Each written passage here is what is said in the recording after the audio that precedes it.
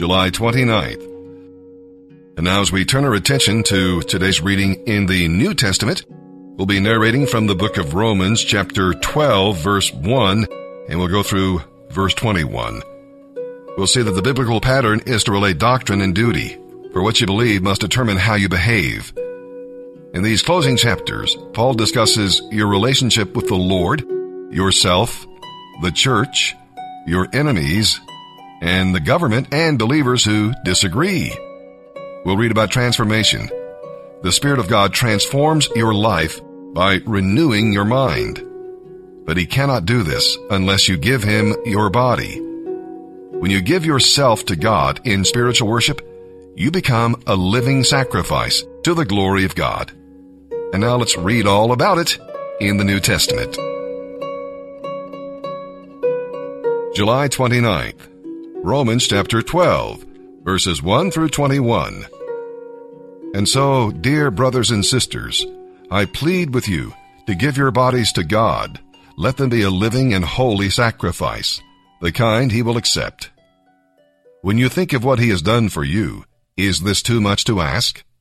Don't copy the behavior and customs of this world, but let God transform you into a new person by changing the way you think.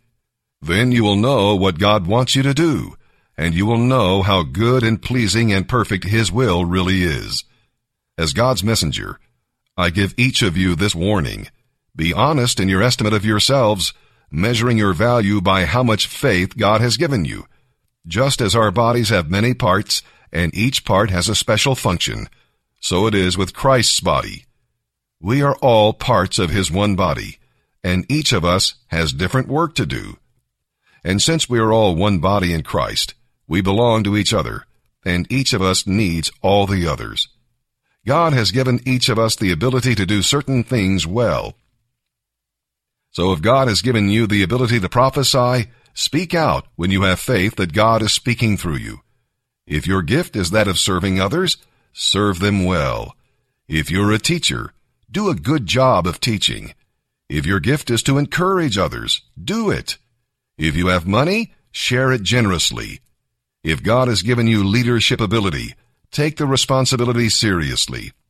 And if you have a gift for showing kindness to others, do it gladly. Don't just pretend that you love others. Really love them. Hate what is wrong. Stand on the side of the good. Love each other with genuine affection, and take delight in honoring each other. Never be lazy in your work, but serve the Lord enthusiastically. Be glad for all God is planning for you. Be patient in trouble, and always prayerful. When God's children are in need, be the one to help them out.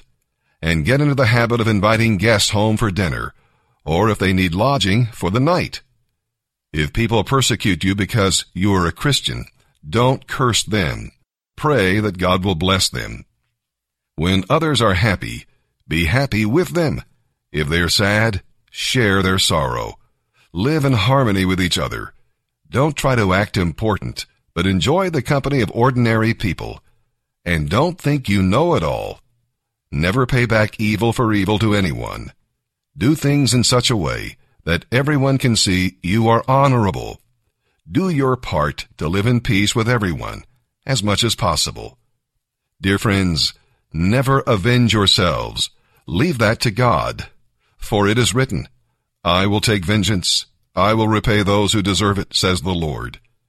Instead, do what the Scriptures say. If your enemies are hungry, feed them. If they are thirsty, give them something to drink. And they will be ashamed of what they have done to you. Don't let evil get the best of you, but conquer evil by doing good. Today we're reading in Psalm chapter 22, verses 19 through 31. We'll read about crucifixion, yes, way back here in the Psalms. Because he was a prophet, David was able to write about the Messiah centuries before he came. Crucifixion, you see, was not a Jewish form of capital punishment, yet David describes it accurately. As we read, we'll see Jesus at Calvary, his cry to the Father, the period of darkness, the ridicule of the people, his thirst and pain, his pierced hands and feet, and even the gambling for his clothes. Remember, he endured all these things for you and me. We'll read about the resurrection here in this psalm.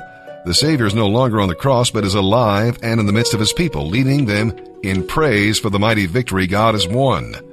The first day of the week is the memorial to his resurrection, and we'll follow his example by meeting with God's people and praising the Lord.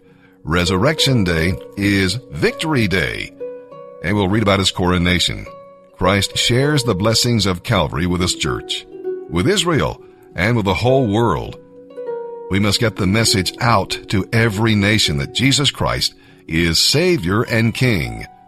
The Father has sent the Son as Savior to the world. Psalm 22, verses 19 through 31. O Lord, do not stay away. You are my strength. Come quickly to my aid. Rescue me from a violent death. Spare my precious life from these dogs. Snatch me from the lion's jaws, and from the horns of these wild oxen. Then I will declare the wonder of your name to my brothers and sisters. I will praise you among all your people. Praise the Lord, all you who fear him. Honor him, all you descendants of Jacob. Show him reverence, all you descendants of Israel. For he has not ignored the suffering of the needy. He has not turned and walked away. He has listened to their cries for help. I will praise you among all the people. I will fulfill my vows in the presence of those who worship you. The poor will eat and be satisfied. All who seek the Lord will praise him. Their hearts will rejoice with everlasting joy. The whole earth will acknowledge the Lord and return to him. People from every nation will bow down before him. For the Lord is king. He rules all the nations. Let the rich of the earth feast and worship. Let all mortals, those born to die, bow down in his presence. Future generations will also serve him. Our children will hear about the wonders of the Lord. His righteous acts will be told to those yet unborn. They will hear about everything he has done.